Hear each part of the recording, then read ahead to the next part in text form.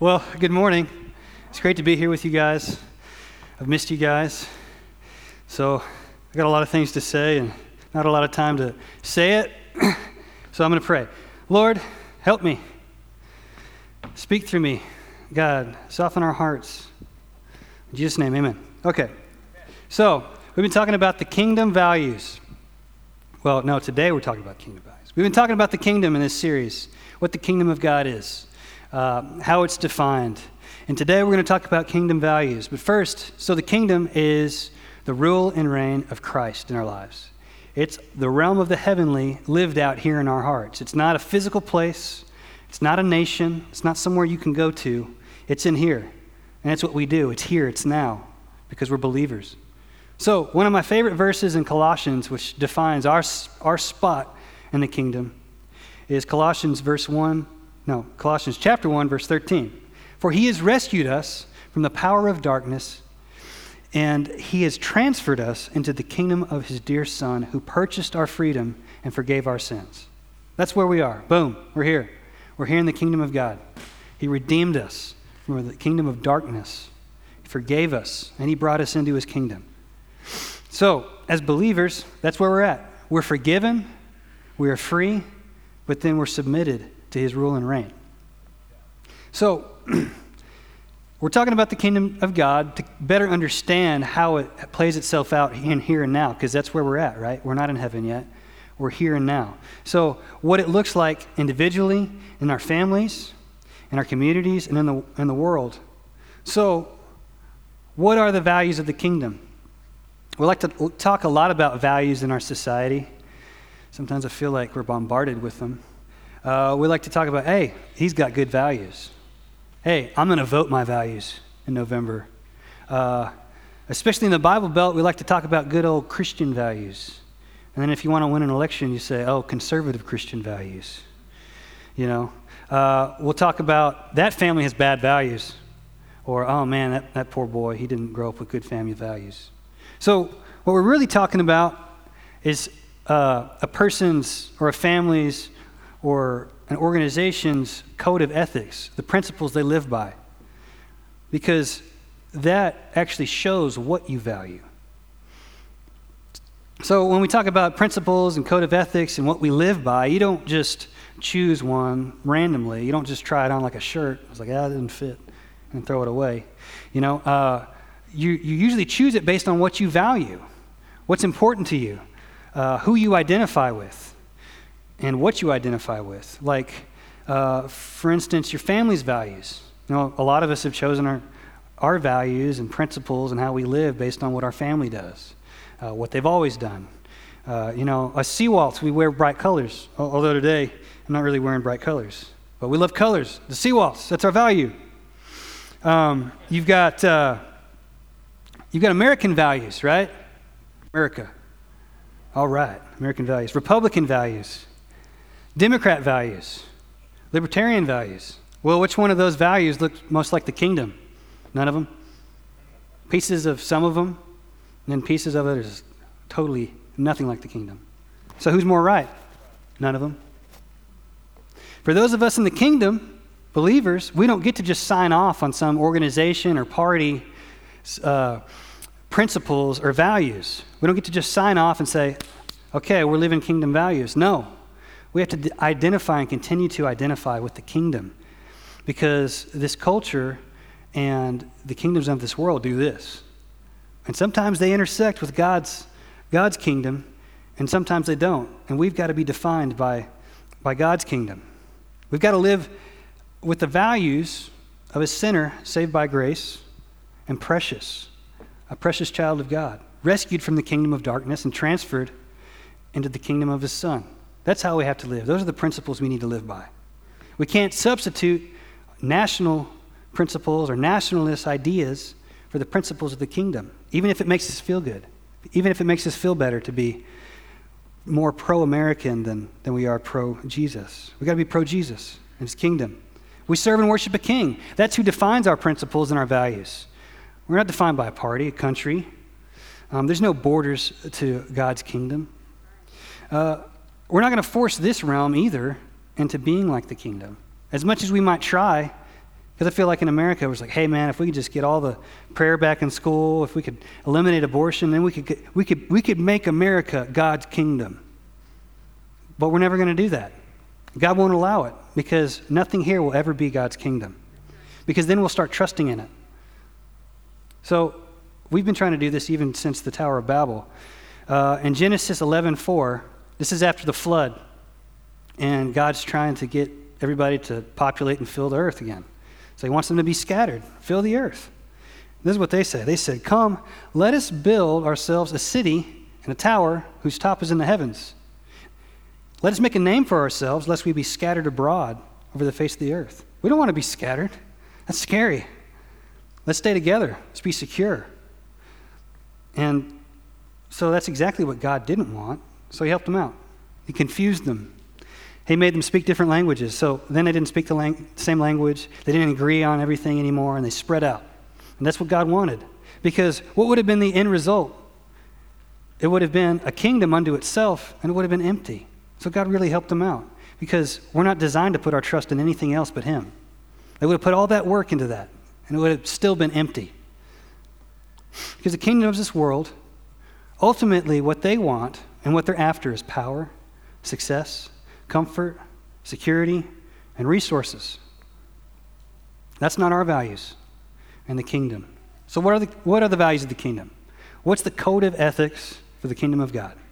Jesus defines it here in the Gospel of Mark, and everyone's probably heard these verses before. Then one of the scribes came, having heard them reasoning together, perceiving he had answered them well. So here's this scribe.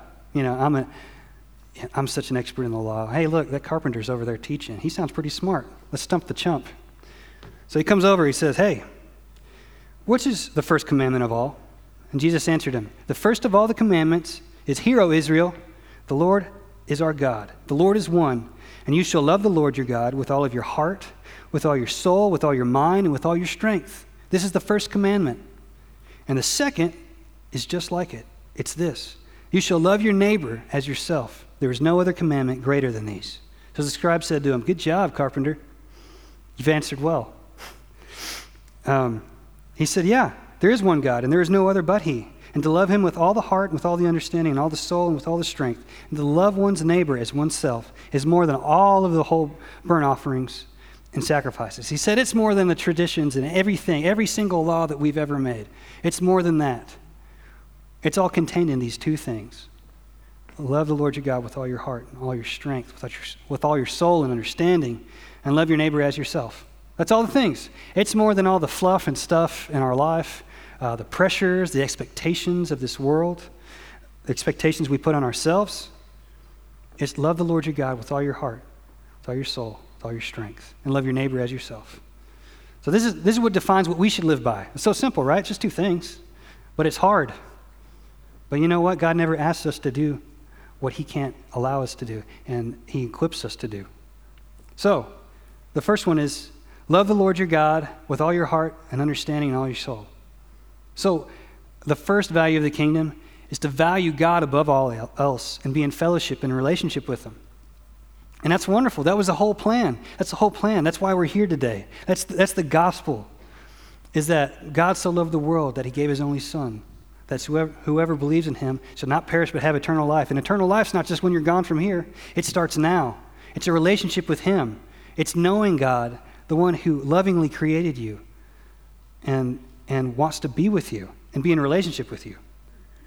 Ephesians 1:3-7 says, all praise to God, the Father of our Lord Jesus Christ, who has blessed us with every spiritual blessing in the heavenly realms because we are united with Christ. We're united with him now. Even before he made the world, God loved us and chose us in Christ to be holy and without fault in his eyes. God decided in advance to adopt us into his own family by bringing us into himself through Jesus Christ. This was what he wanted to do from the very beginning, and it gave him great pleasure. So we praise God for the glorious grace he has poured out on us who belong to his dear Son. He's so rich in kindness and grace that he purchased our freedom with the blood of his Son and forgave our sins. He brought us to himself, and he planned it with joy from the beginning. That's who our God is. That's our King. That's who we value. So our identity is in him. It's not in ourselves anymore. It's not anything out here. It's him, and we're defined by our how we are united with him and how much he loves us. So Jesus says, he gives a parable, and y'all have probably heard this before. He says, the kingdom of heaven is like a treasure hidden in a field, which a man found and hid. And for joy over it, he goes and he sells all that he has and buys that field. And he says again, the kingdom of heaven is like a merchant seeking beautiful pearls, who, when he found one pearl of great price, he went and he sold all that he had and bought it. When we have an encounter with Jesus and we have an encounter with his love, it's that treasure, it's that pearl of great price. We realize that he is the pearl of great price, and it changes us, and it changes what we do and how we act. We leave everything behind. We sell everything we have to have him. And that's what our life should look like. That's what it should be defined by. How do we know him, though? Practically, how can we know God? How can we make him of number one value in our life? Well, first is to receive salvation and come to him. Come into relationship with him. Let him forgive your sins. Let him bring you to himself. And then it's in prayer, it's in worship, it's in studying his word, it's in seeking him. It says, love the Lord your God with all your heart, your mind, your understanding. That means to seek him. That's the one value, is to continually seek this relationship with God, to know him more clearly, to know who we are in him. I mean, that's a recipe for awesome. This is what I want you to do. I want you to learn how to love me and let me love you. I mean, that's not a heavy commandment. That's a commandment that should give us joy. We get to know God who loves us. He's our biggest fan. He's crazy about us. And so as we get to know God, our values change because our values begin to look more like his. So as we work on our relationship with God, he works on us. And then we get to submit different parts of our lives to him as he reveals stuff to you. So I'm different than I was when I first came to Christ. And how many of you are different now than you were when you first got saved? Because it's a process. And God wants to fill every part of your life. He wants every single part of your life to be submitted to him. And so this kind of lays it out in Ephesians 1:9. God has now revealed to us the mysterious will regarding Christ, which is to fulfill his own good plan. And this is the plan. At the right time, he will bring everything together under the authority of Christ. Everything in heaven and on earth. Everything in your life, he intends to bring under the authority of Christ. And as we mature in him, that happens in us. There's things now that I have submitted to Christ that I didn't before. I didn't see it. And as I have an encounter with him and his presence and his word, and as I walk with him, he shows these things and he reveals to me. It's like, oh man, I need to give that to you, Lord. I need you to change that in me. I need you to make that look like the way you want it to look like.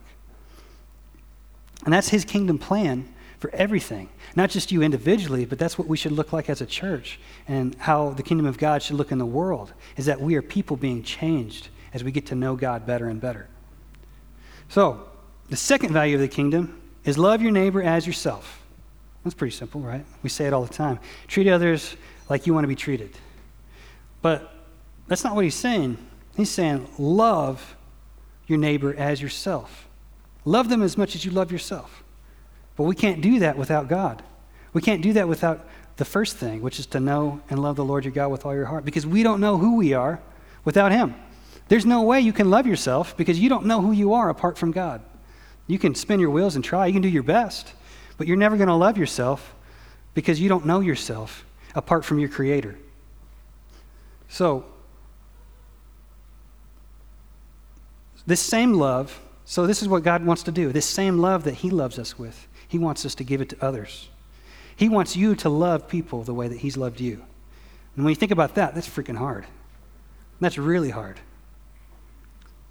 So, as you and I discover that, and as we grow in our relationship with God, he empowers us to love people the way he loves us because his love changes us. We see people differently.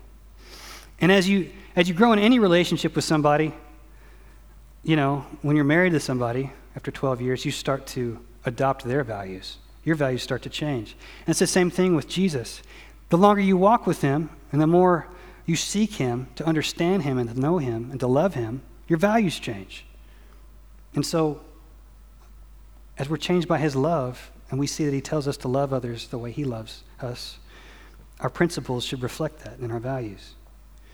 In John 13, after Jesus washes his disciples' feet, he says, just as I've done to you, do to each other. I want you to wash each other's feet. I'm giving you an example here. I want you to do something really smelly for each other, something really dirty. Just bear each other's burdens. Do something that you don't really want to do. This is how you show your love for one another. He says, a new commandment I give to you, to love one another as I have loved you, that you also love one another. By this, everyone will know that you are my disciples if you have love for one another. Love one another as I have loved you. Jesus took the burden of all of our sin, all of our guilt, all of our shame. That's how he loves us. And he wants us to love others that way. That's hard. But he said, people are going to know that you're mine because of the way you love each other. It's going to blow their minds. They're like, how? How does that work? They're not going to know us by how we vote, what laws we get passed, how big our church is, by our successes, even by our failures. They're going to know us by the way we love each other. Jesus is saying, my kingdom is going to come to power and operate different than any other kingdom you've ever seen.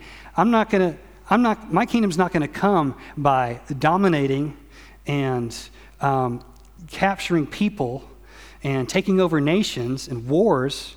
It's not going to be like any of that. It's going to be how my people love each other. It's going to be how my people love the nations. It's going to be astounding because that's the way God is.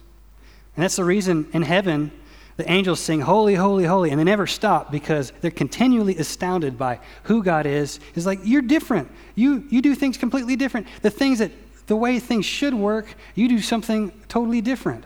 There's no one like you. Who thinks this stuff up? Holy, holy, holy. So Jesus said, the kingdom of heaven is like a mustard seed, that when it's sown in the ground, it's smaller than any of the seeds on the earth. But when it's sown, it grows up and becomes greater than all herbs, all the other garden vegetables. It has large branches so that the birds of the air may nest under its shade. It stands out the mustard plant stands out among all the other plants. And Jesus said, this is what I do, is I take something small and insignificant, unimportant, and I plant it and I make it grow, and it astounds everything else around it. It stands out. So we should stand out. The kingdom of God stands out among all other kingdoms. So, who's my neighbor? That's everybody, especially people who are different than you. Jesus gives examples of this when he teaches in the Gospels. He talks to Samaritans, which Jews didn't talk to Samaritans back then. He talked to women as equals. Men didn't talk to women. They were less than. He even made a Samaritan a hero of one of his stories, one of his parables. And that drove the Jews crazy because they're like, those stupid Samaritans, you made them a hero in your story? Who is this guy? He tells his disciples to love his enemies, love their enemies. He tells us to love our enemies. And then he shows us how to love our neighbor. He gives his life to pay for the sin of the world. So, how can we be practical about it, right? What does that look like in our lives? In the church and in the community? Because Jesus says that to love the Lord your God with all your heart and all your mind, and to love each other as I love you, it sums up all of the laws and the prophets. These two principles sum everything up until now. Everything is in these two things. So, how do we do that? How do we love our neighbor as ourselves? How do we love others as Jesus loved us? How do we do it practically? Andy Stanley sums it up in a simple but powerful question, and I love this. It says, what does love require of me? What does love require of me in my marriage, in my family, in my work with people who are difficult to work with, in church where people are imperfect and they're different from me? What does the love of God, given to me freely and graciously, what does it require of me in all situations? So as the church, what should we look like? Because we're of the kingdom, we're not of these kingdoms. So Tim Keller, he's one of my favorite pastors, and I love most of what he says. And when he quotes somebody, I really listen. So he quotes Larry Hurtado. He said, the early Christian church stood out among other communities with 5 elements. And I want to look at these real quick. They were multiracial and multi-ethnic. They were highly committed to the poor and the marginalized. They were non-retaliatory. They didn't take revenge. They were committed to forgiveness. They were strongly and practically against abortion and infanticide. And they were committed to sexual purity. This is what made them stand out. And so you look at those elements, you're like, hey, man, that sounds like conservative values. Oh, but some of those, they sound like democratic, liberal values. Like, right on. No, I mean, every once in a while, the world's values in this culture intersects with what the kingdom is. And that's great. But we're defined, this has always been God. We're defined by him. So, let's look at this. Multiracial and multi-ethnic. In Galatians chapter 3, verse 27 says, "For as many of you were baptized into Christ, you've put on Christ. There's neither Jew nor Greek, there's neither slave nor free, there's neither male nor female. For you are all one in Christ Jesus. And if you are Christ's, then you are Abraham's seed, and you're an heir according to the promise." So the world's never seen anything like this before. The church of God, followers of Jesus, coming together and worshiping one God. Rich, poor, black, white, different nations, different nationalities, different classes. They were all together. And it was attractive, but then alarming, because they're like, what are they up to? This isn't right. What's in it for them? It stood out because they'd never seen it before. They've never seen people worshiping together at the same table, eating from the same table, fellowshipping, no matter what their background was, because they were all devoted to one God who loves us and sees us all as precious in his sight. So they were also devoted to one another. They were not just getting together. They were devoted to each other in community. They loved each other. And this is what Jesus prayed for in John 17, verse 20. He said that they may be one as you, Father, and I are in me, and I in you, that they might all be one, that in us the world may believe that you sent me. He said, Lord, let them be unified like me and you are unified, so that the world knows that you sent me, that they are one, just like me and you are one, Father. So, for that reason, I can stand up here and I can say, Black Lives Matter. And I'm not talking about an organization or what a trend is right now. I'm talking about kingdom values. And if you're worried about where that aligns me politically, you're missing the point, because this is a kingdom value. We're focusing on God's kingdom. I'm saying Black Lives Matter to God, and they're precious to him. They are fearfully and wonderfully made in his sight. And it's not that other lives don't matter. I'm just saying, right now in this nation, as a value of Christ, we're supposed to bear each other's burdens. This is what it means to be devoted to one another. It's not just, hey, you're doing your thing, I'm doing my thing. No, we're bearing each other's burdens. In Galatians 6:2, Paul says, bear one another's burdens and so fulfill the law of Christ. Well, what's the law of Christ? Love one another as I have loved you. So, in a way, I'm taking up their burden with them when I say that. And that's what being devoted to each other looks like. I'm saying, as a person who has been racist, has thought racist thoughts, I've been indifferent to the suffering of black people in this nation. And as God has matured me and as I've walked with God, he's shown me things, wrong things that I've thought, some wrong beliefs that I've had, that I was too concerned with my own comfort and my own life to be bothered by someone else's suffering, right? To be able to sit down and listen and hear black people that after 300 years of suffering and oppression in this nation, they feel like they don't matter. So God prompted me to start listening. And yeah, what's going on in our nation right now has really prompted me to start listening. And it should prompt us to listen to God and say, what's going on here? What do you think, God? So, because I'm saying there's a stigma in America with being black. And yes, they've been overlooked, dismissed, and marginalized. And it needs to stop. But it has to stop first with you and me. We have to do that in our own lives. we need to take up their cause or anybody's cause and for them to be treated equally. We should want for them to have everything that we have, all the privileges we have, all the freedoms we have. We should want that for them too.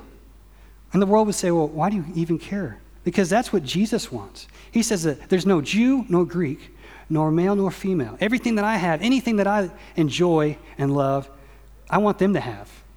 Because I'm precious to God and they are too. So also, as a church, we need to make an effort to be in relationship and fellowship with people different than us. Because it's easy to be in relationship with people just like you. It's fluid. You don't have to think about it. But as a church, and what the church should look like is multi-ethnic, diverse, because that's what Jesus prayed for, that they may all be one as you and I are one. And he didn't pray that not thinking about how different we would be.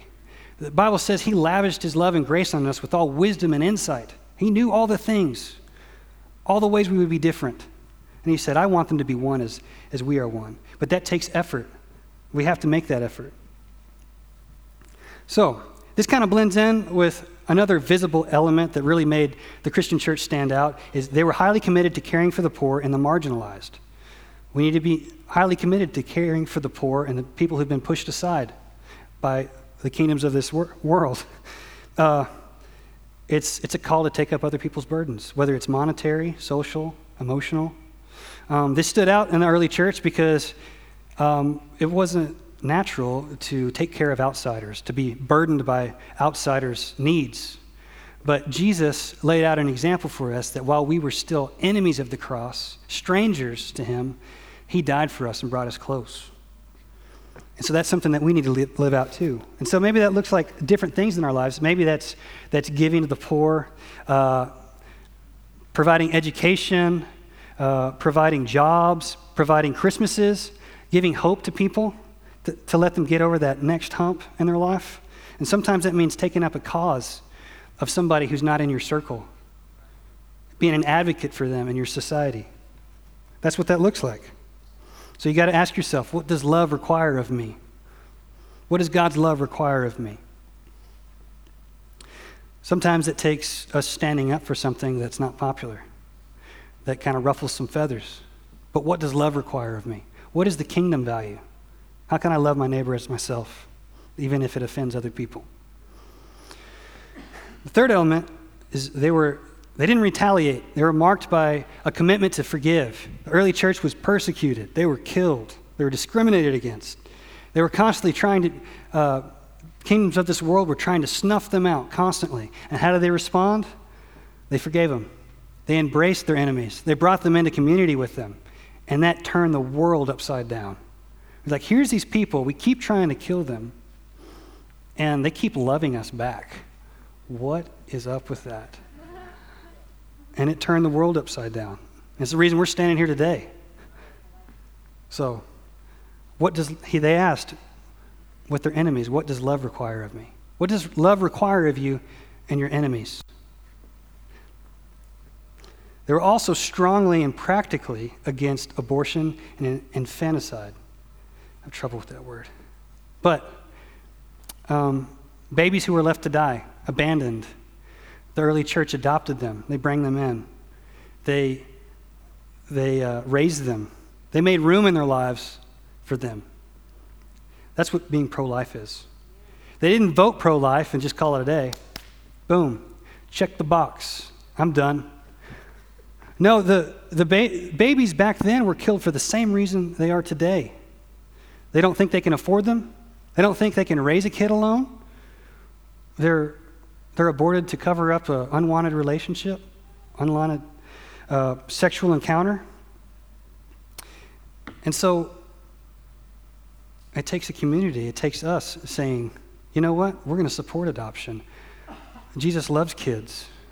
We're going to make room for kids in our life. That's a value to us. That's important to us because it was important to Jesus. It's important to the early church, and that's what makes us stand out. So the last one is really tied to this, about being pro-life. Okay, so the church really stood out because it's committed to the Bible's teaching about sex being only for marriage. Yeah, that was crazy in that day, because just like today, sex has been twisted and turned into just an appetite or an impulse. Well, we just got to do it. It's just, no, God created it as a means of intimacy between a man and a wife, and it can be only enjoyed fully in a committed, safe relationship. And this is the way that he chose to create life here on this earth, and family. It's a wonderful thing. And so we have a problem in this world with abortion because we want to play around with sex. We want to twist it. We want it to do what we want it to do instead of what God designed it to do. And we've turned it into an appetite. And so when we fulfill that appetite, we just want to cover up the consequences, and that's where you get abortion. That's where it comes into play. So we can be pro-life, not just by adopting and supporting those who adopt and being advocates for adoption, but really, to solve the problem at its root, we can be committed and to submitting to sex only in marriage and having great marriages, showing the world that marriage, God's plan for marriage works, and it's awesome, and it's a great joy, by raising thriving families, godly families, by being great fathers and great mothers, and being great fathers and mothers to those who didn't have great fathers and mothers. This is how the kingdom of God is going to work and stand out among other kingdoms. And this is how God works. So you're not pro-life if you're sleeping around. You're not pro-life if you're having sex outside of marriage. You're not pro-life if you're watching pornography, because all those things further the final consequence of abortion. So we as a church have to show that marriage is the best place for commitment and sex, and raising families is great joy, and we're raising kids that honor their bodies and honor other people's bodies. 1 Corinthians 6:18 says, "Flee sexual immorality. Every sin that a man does outside the body, but he who commits sexual immorality sins against his own body. Or do you not know that your body is the temple of the Holy Spirit who is in you, whom you have from God, and you are not your own? For you were bought with a price. Therefore glorify God in your body and in your spirit, which are God's." You belong to God. We belong to God. We're not our own just to throw away, to do whatever we want with. We belong to him. So, what does love require of us? What does love require of us in these 5 things? What does love require of you with commitment to sexual purity? So there's a lot at stake this election year, just like every other year. And it's our witness. It's our witness about who God is and who we are as the kingdom of God. So let's be careful not to get distracted, because there's a lot of things we can get distracted. There's just some things not worth having an argument about, because what we're the most loud about shows what we value the most. So what should we value the most? God himself and people? That's what we need to be about. So, and it's so easy. It's so easy to get into stuff. It is. It is. But we don't need to do that. We need to be loud about Jesus. Don't be loud about other things, even on Facebook. Be loud about Jesus, who he is, what he's done in your life, how much he loves you, how much he loves people. Because the world is watching, and they'll always be watching, no matter what election year it is. They're watching all the time to see what we're going to do. What did these people who call themselves Christians do? Is that real or fake? Is it genuine? And we want them to know that we belong to Jesus by the way we love each other. So, what are our values? Love the Lord your God with all your heart, your soul, your mind, your strength, and love your neighbor as yourself. 2 simple things are the answer to all of the questions. But it's complicated and it's hard. So you have to ask yourself, what does love require of me? And then ask God to help you do that. So I'm going to go ahead and pray, because I'm done. Lord, thank you. Thank you for who you are in our lives. Thank you that you love us beyond our imagination, that you love us, that you brought us close. Lord, teach us to love each other the way you love us.